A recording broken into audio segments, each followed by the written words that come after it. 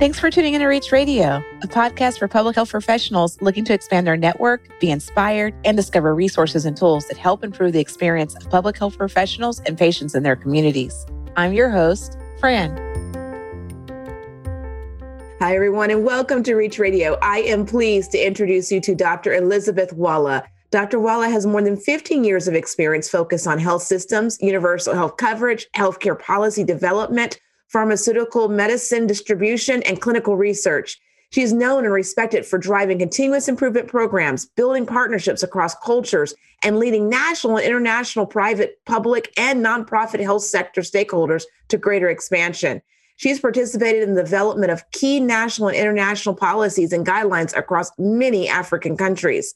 Dr. Walla, welcome to the show. Thank you very much, Fran. I'm happy to be here.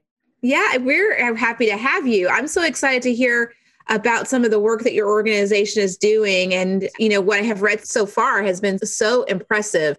Why don't we just start off by telling us a little bit about Aga Khan Foundation? Thank you, Fran. So the Aga Khan Foundation is an agency of the Aga Khan Development Network, which is under His Highness the Aga Khan. The foundation was established in 1967, and what we seek to do is to bring together human, financial, and technical resources to address the challenges faced by the poorest and most marginalized communities in the world. We have a special emphasis placed on investing in human potential, expanding the opportunity, and improving the overall quality of life. And we have 6 thematic areas. So we have health and nutrition, we work in agriculture and food security, we work in civil society, in education, in early childhood, and in economic inclusion. Wow, that's fantastic. And it covers so many critically important areas. When you think about all of that, what would you say would be like the number one initiative that your organization has going right now? So we have offices in Africa and in Central Asia. And the focus depends on the regions, because then there are some regions like in Central Asia where Afghanistan and the Syrias where, instability is an issue, political instability. And thus, in that case, we look more at humanitarian efforts. But let me narrow down to Africa, where we have a very large focus on health and nutrition and in the education sector, and as well as agriculture and food security for the areas that are experiencing a lot of food insecurity. Like an example is Mozambique, that has a lot of climatic changes, Madagascar. So areas where there's instability and civil unrest, then we skew our efforts towards alleviating the frustration or the poverty that is in those areas. But more or less, I would place agriculture and food security and then health and nutrition as top 2 in Africa. And the truth is, it's that it directly influences, your overall health, right? And there's sort of 2 ends of it. You've got the one end, which is where there's the food, disparities, right? And scarcities. And then you've got the other end where there's sort of the food gluttony and people eating too much and eating too much of the wrong things. It's just, sort of challenges all the way around. When you think about the issues of nutrition and its impact on health, what are some of the programs that your organization is focused in on? Yeah, so you are very right. We do have overnutrition, or basically excess of one food item. We also have undernutrition for a whole. Now, when you talk about nutrition, you talk about whether it's acute, meaning it's a short-term event. For example, if an area has experienced a cyclone, then you find, the farms are destroyed or any food stores are destroyed. You are faced with an immediate need for food. But the population is generally not affected in a long-term space. But then we go to other places where it is maybe famine, or it is just because of certain social determinants of health, which then make them, have low or undernutrition.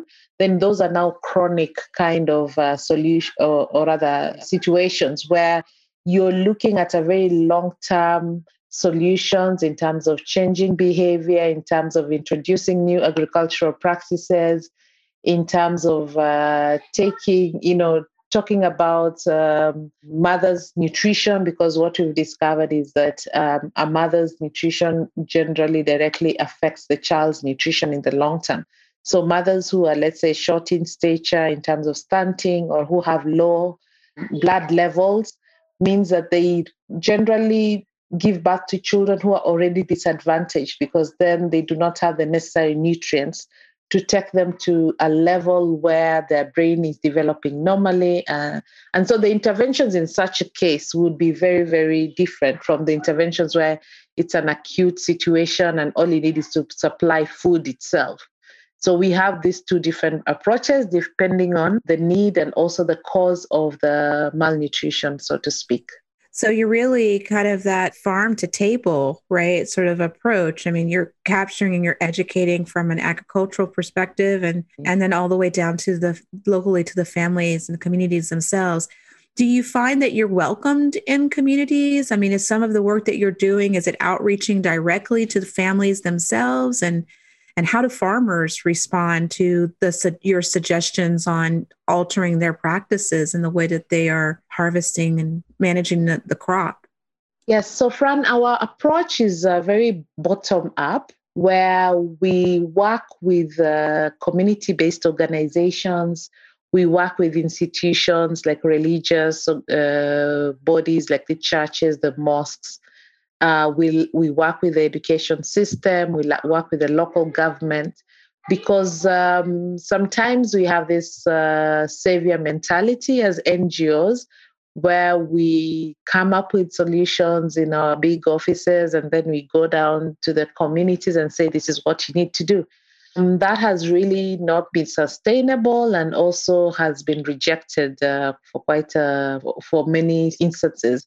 So what we do ideally is once we have identified there is a need in an area, then we look for funding and identify where we can get some grants in terms of supporting interventions in that community. And then we work with the communities themselves. Usually we are already in place through our different thematic areas. For example, in some areas, you'd find we have community-based organizations that look at economic inclusion. Let's say table banking measures, where you find several households are coming together to save or to put aside some investments for maybe their health or their other economic investments. And we use those similar mechanisms that we have either created or maybe the community already has in existence. I think it's very hard to find that we go to a community where there's no structure at all. So it's through working with these existing structures that are recognized and respected within the community that we help to identify and co-create with them solutions that are culturally and socially acceptable. Because you'll find in one area, maybe fishing is a way of life, and you want to introduce rice farming. And that means that they are totally changing from what they've been doing before. So we try and identify what is in it in the fishing that they're not finding a balance and helping them come to that situation. I mean, the solution itself, and then working with them to implement those solutions. So we are very, very focused on a bottom approach towards this. We also look at a systemic approach to addressing these issues. So for example, sometimes you require legislation to ensure that maybe the foods that are being sold in the marketplaces have a certain, you're looking at maybe hygiene practices, you're looking at fat content, dietary content basically, and that will require legislation at a higher level that would maybe help people to identify when I'm buying this or when I'm purchasing a commercial product, what is within that content. We also look at incentivizing the small-scale traders, because what we've seen is that for, let's say, an urban setting, you'll find the challenges are very different from a rural setting. So an urban setting, you'd find there'll be a lot of fast food being sold, and the purchasing power of the household is usually vested on the women. So we try to help to identify and educate the household members on the benefits of looking for nutritious food, which most of the time would not be in the fast food. But we also try and address the traders, because then this is their livelihood. So how do we put incentives amongst the traders in order to ensure that they're promoting healthy eating amongst the population as they do survive on their trade as it is? That makes total sense. And it sounds, incredibly comprehensive. I'm curious to know, though, you've mentioned a lot of different vehicles for economic and even some social development. What role does technology play in the work that you're doing? And are you seeing an increased adoption of technology? Yes, so technology plays a very big role in implementing our programs, in identifying target populations, in creating solutions. So we have technology that is digital health. Let me pick the health sector. So, for example, digital health programs where you're able to, if you're looking at mother-child programs, you want to identify the women who are of reproductive age, try and ensure that they go for medical checkups even before conception. So you have technology that's able to remind the women that they are due for a checkup, or that we also work through community health volunteers. And these are, people from amongst the communities who've been chosen by the community to represent them in matters health. And they generally are assigned, let's say, 10 households per community health volunteer. So these community health volunteers are able to spread messages of public health importance. They're able to administer simple products like oral contraceptives. They're able to give, in some cases, they're allowed to give vaccinations, oral vaccinations. So you can use technology, let's say in that case, for implementing programs, but we also use technology to gather information in terms of data, what we need. We look at disease patterns, because all this now inform on approaches or solutions that we need to ensure that systems are working. And I think during this COVID-19 season, because we've had a lot of social distancing measures, technology has really come to support health interventions. The health sector is a laggard when it comes to adopting technology. So health providers are now seeing the benefit of embracing a lot of the stuff that's been out there in the market, but not adopted as easily as, let's say, in the financial sector.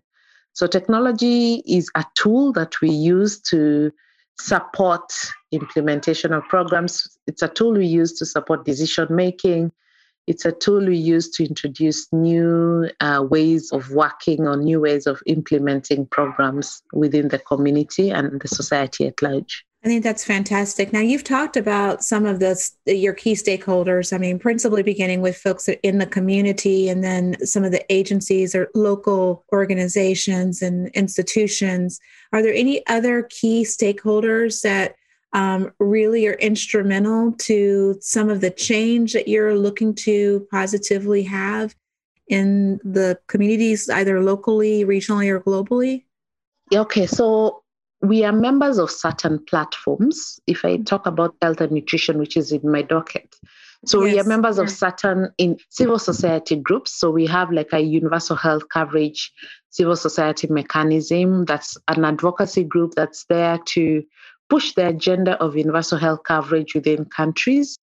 We would be members of, let's say, technical groups in terms of Global Vaccine Alliance.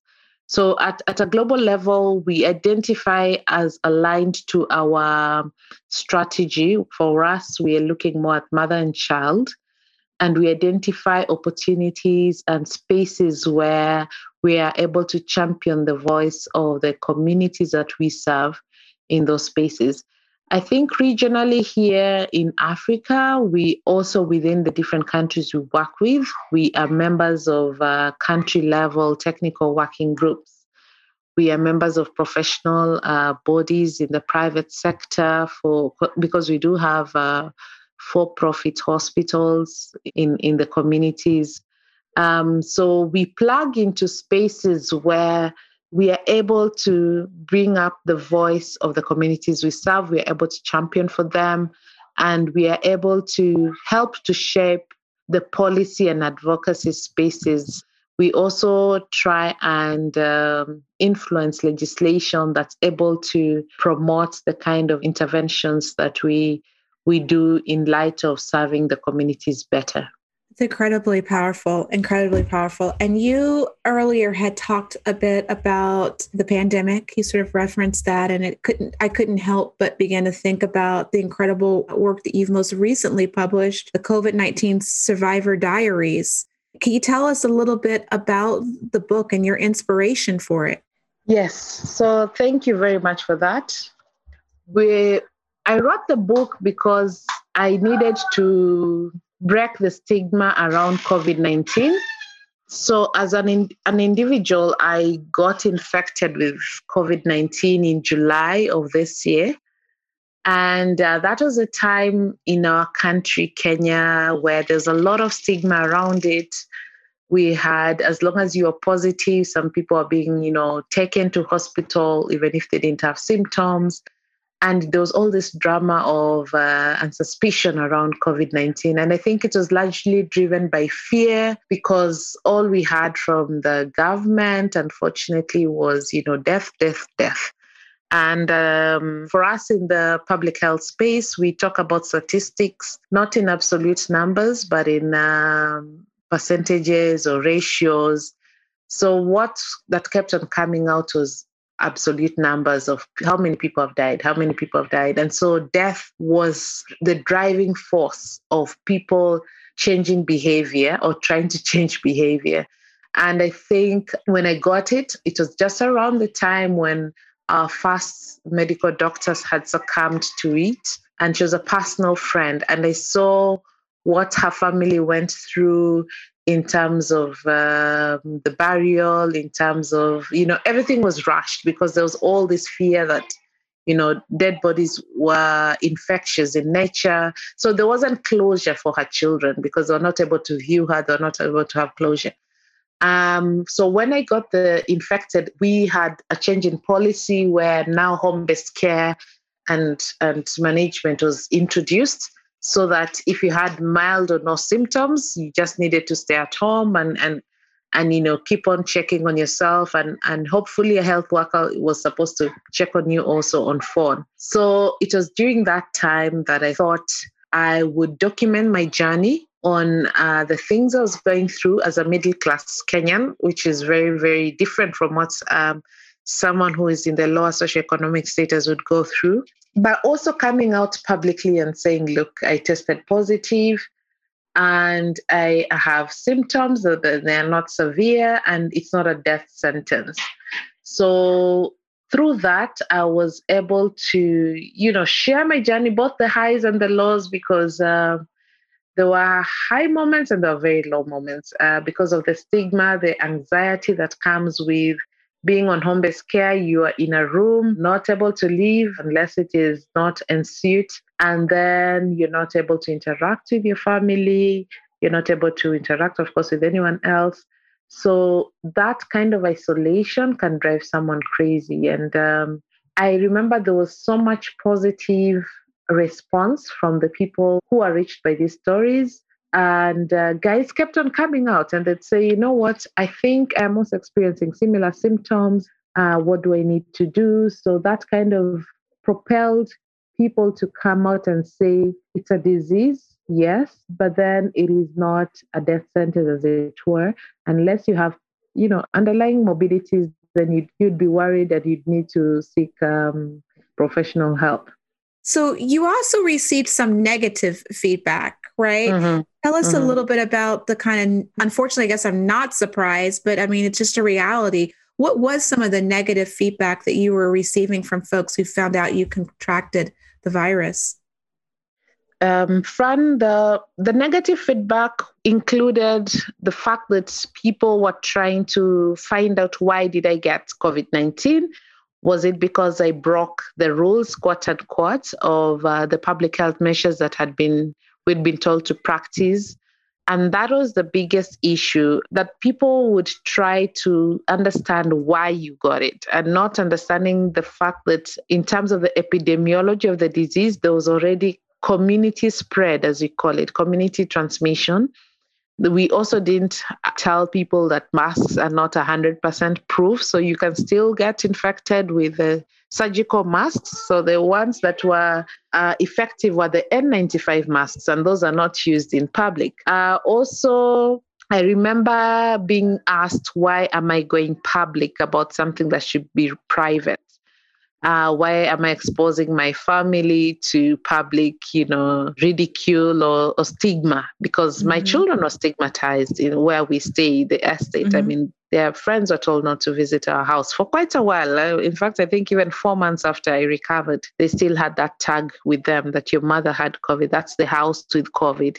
So that was very common. And I remember one incident that was interesting where someone sent me some condolence message, or rather get well message. And then in the same breath asked me whether I have life insurance in case I die. Yeah. So basically it was a salesperson for insurance and generally saying, this disease, the outcome is most likely death. So are you prepared for death? So I think people are scared. I don't blame them because, to be honest, every single day at 4 p.m., the government comes out and says, these are the number of people we tested. These are the number of people who've died. You need to do this. You need to do that. You are not doing this. You're not doing that. So it was hammering into people's conscience such that we stigmatized anyone who had the disease. It's amazing. I read it and I thought it was phenomenal. I love the emotion with which the book was written, but also the resources. You integrated some incredible best practices and some realities of what's going on in the minds of not only those who've contracted, but also those who are trying to stay safe. Do you want to comment a little bit about that? Yes. So we co-authored the book with my professor, Joachim Osur, who's a former colleague at the organization where I was before. And I remember him reaching out and being very pragmatic. And he told me, Liz, I need you to tell me, push to me anything and everything that you're experiencing, whether it's high or low, if you want to cry, if you want to curse, because we need to get something out of this experience in terms of, are we able to move away from theory and put in lived experiences? So I was happy to do that because anyway, my documentation was already public, but then it was on Facebook. So not everyone is on Facebook. So I thought a book would help. And anyway, even searching for the entries would take so long because it's every day I'm documenting like a status update. So compiling that into a book was largely his work, and also using the materials that are already there in terms of reference materials. And also sometimes talking about what the policy says and what is really practical. For example, in the policy, you're told, don't interact, get yourself, stay in one room. I mean, there's a number of Kenyans who share rooms. They live in one-roomed houses. So the practicality of some of those policies was also brought to light because it's easy to say it when you're in a boardroom, and then in the practice, it's something totally different. And no one was talking about, of course, there will be civil society will be up in arms about some of the measures that are very radical, but then getting someone to come out and say, this is what I'm going through, this is how hard it is, you're telling me to get, vitamin C and whatnot and zinc. I don't even have food on my table. So those are the realities of very many of the Kenyans living in the lower socioeconomic informal settlements here. Yeah, I believe in fact, in one part in the book, you talk about, I know many who are now simply opting to self-medicate without going for the test to evade this scary hype. And then the section you're referring to the hype around what was going on and how unfortunate it was that they have to resort to unsupported self-care and, in case things get out of hand. And, it makes me sort of think about this next wave we're moving into, right? We're moving into the next phase. Our next phase is one in which the vaccines are beginning to be introduced in some regions of the world. Yeah. What are your thoughts about that? How do you see things changing or shifting as a result of the introduction of the vaccine? I would say, honestly, Fran, it's a good thing and a bad thing in a way. The good thing is that a solution, we're getting closer to a solution. So it's not your effectiveness is yet to be seen because many of these were very short trials, but then we have promising results. It's a bad thing in terms of it's going to drive inequity further because we can't have everyone getting it. That's number one. So then we have to prioritize the vulnerable groups, the healthcare workers, the elderly and such. The other thing is that most of them require some pretty difficult cold chain situations. I think there's one I saw that was like at negative 90 or so degrees, which we are struggling with already. In Africa, we're struggling with cold chain. We're struggling with, electricity. For the ones that are there, and I think the one that needs a cold supply chain or storage is negative 4 degrees. And now here we're talking about almost negative 100. So that's the practicality of that is impossible for us. The other thing is getting people to adhere to 2 doses. So we have an issue of our technology in terms of our databases. We don't have electronic health records. It's going to require us to up our health systems as it is. So it's not just the vaccine is here. There's so many things around it that need to be supported. Those are really valid points, right? I mean, if you think about compliance and persistency, we already have the issues of compliance and persistency, just with even simple routine things like antibiotics, right? And even in those environments where you may have these electronic medical records, et cetera, the technology is not used to the extent that it could be utilized. And then there's just that human element of it all in the end that, gives people that sense of purpose and meaning for why they need to follow through. And if they're getting, symptoms with the first dosage, the discouragement that might have for getting the second. So I applaud you for, acknowledging those and certainly on the management of the medications itself, the conditions under which they need to be, the vaccines rather need to be handled is really important. And Fran, let me just jump in and talk about vaccine hesitancy. So initially it was a lot of hype from the West, but now we have quite a large following of anti-vaxxers in this part of the world, not just with this COVID-19, but with also other childhood vaccinations. So it's important to also remember that there is a lot of counter theories on the origin of this and the reason why vaccines are being made and whatnot. And that is a real issue. People no longer just take, the government has said we need to take this, and so we're going to take it. So it's important that we recognize the possibility of anti-vaxxers and that there's a lot of theories, conspiracy or otherwise, that are going around about this disease. It doesn't help that countries like America, where the outgoing president was also very anti some of those public health measures. So we in public health, I think we are going through a time that we've unprecedented time. We are faced with the broken health systems and then also faced with now new complex issues like that, because we didn't have to deal with it with the other vaccines. So we need to remember that that's also a potentially big challenge. Yeah, I think that's a very valid point. I mean, certainly, even in the introduction of previous vaccines, there were elements of challenge, but that they became overcome. But it took some very community-oriented and grassroots approaches to educating people in the communities and people locally participating, right? Those that you recognize and trust being part of the whole system, right? Being part of the program of getting the community and getting those in your own neighborhood to be willing to sign up. I mean, that's just a reality of it. And it's very likely that, those principles don't change. We're still all human, right? And we need to recognize that it will take a village, right? It will take the community. And as well as you point out in your book, that it's going to, take a little bit of compassion, right? I think you talk about compassion in your book as well. Well, this has been so much fun. I have really enjoyed having you here as our guest. I can't thank you enough for your time today. I guess before we say goodbye, I'd love to know, perhaps if you could be willing to share with us one best resource that you use that you feel that perhaps many people don't know about and that you'd like to share. So one best resource is, I think I love to experience stories from the ground.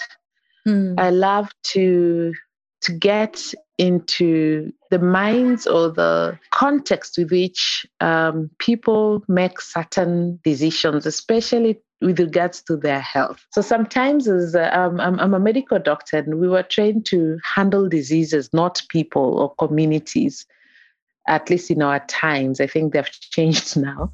You can think that you have, like people need to do this so that they feel better, but then you've not understood why they're doing certain things as they do them.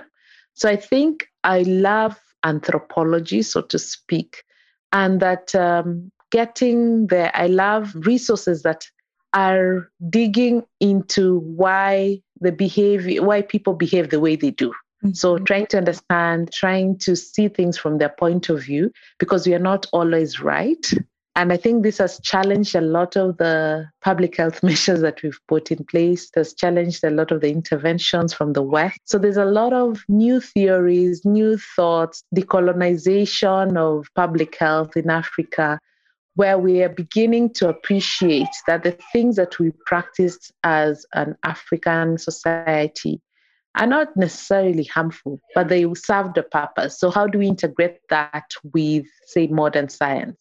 So my resources would not be book kind, but right from the community's voice. I love that. I think that's beautiful. And you're right, that there's such a wealth of knowledge that's right there, perhaps in our, multi-generation families, right there in our own homes or with those in our community. And what better a way to go about learning about the best approaches to helping people live better lives and understand the way that they live and why they believe that the way they live is the best way to live their life, right? Exactly, and integrating and preserving as much of that as possible. How beautiful. Well, Dr. Walla, thank you so much. I've just been elated to have you today. And if anyone wanted to get a hold of you, what's the best way for them to reach you? So professionally, my email address is elizabeth.walla, WALA, @akdn.org. Or you can get me on Twitter. That's at Liz Walla, LIZWALA. And on LinkedIn, I'm Elizabeth Walla, Dr. Elizabeth Walla. Fantastic. Well, thank you so much, Dr. Walla. And thank you so much for those tuning in today. We welcome you to visit more about Dr. Walla and to hear the transcript on our website. And thanks, everybody. Have a great day. You too. Bye-bye. Thanks for tuning into Reach Radio. This program is made possible by listeners like you. To learn more about Reach and to support this program, visit www.reachtl.org.